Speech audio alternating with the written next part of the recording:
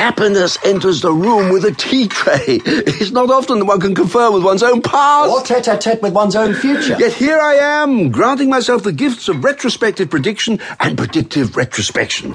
My narrative forms at the meeting of their tides. Thomas de Quincey Primus.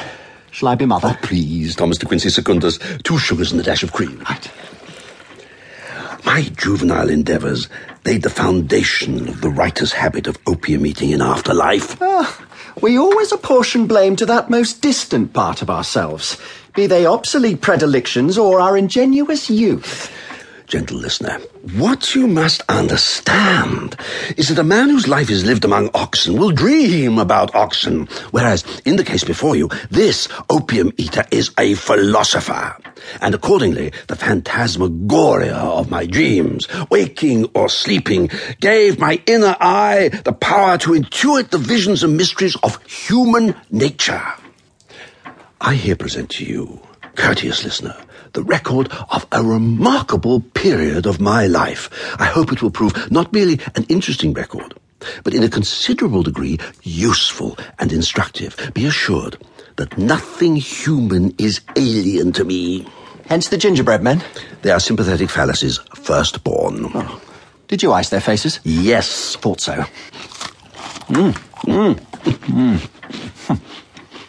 It's a bad thing for a boy to be and to know himself far beyond his tutors, whether in knowledge or power of mind. Good afternoon, boys. Good afternoon, Archididascalus. That's Greek for headmaster. This Archididascalus was a blockhead who lived in perpetual panic lest I should expose his ignorance. Open your books at page 53. Come now, do not feign lethargy. I have seen you on the playing fields not an hour ago, where you would have put the fleet-footed Hermes to shame. Open your books. We fear, sir, that you underestimate us. You do you? We respectfully request, sir... Archididascalus de Quincey. Archididascalus, that we be taught lesson 127.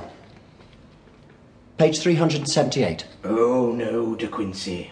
We will not omit a key stage simply on your recommendation. Excuse me, Archididascalus, sir. We are further along in our studies. Exercise 27 would be revision, reversion, and not progression. I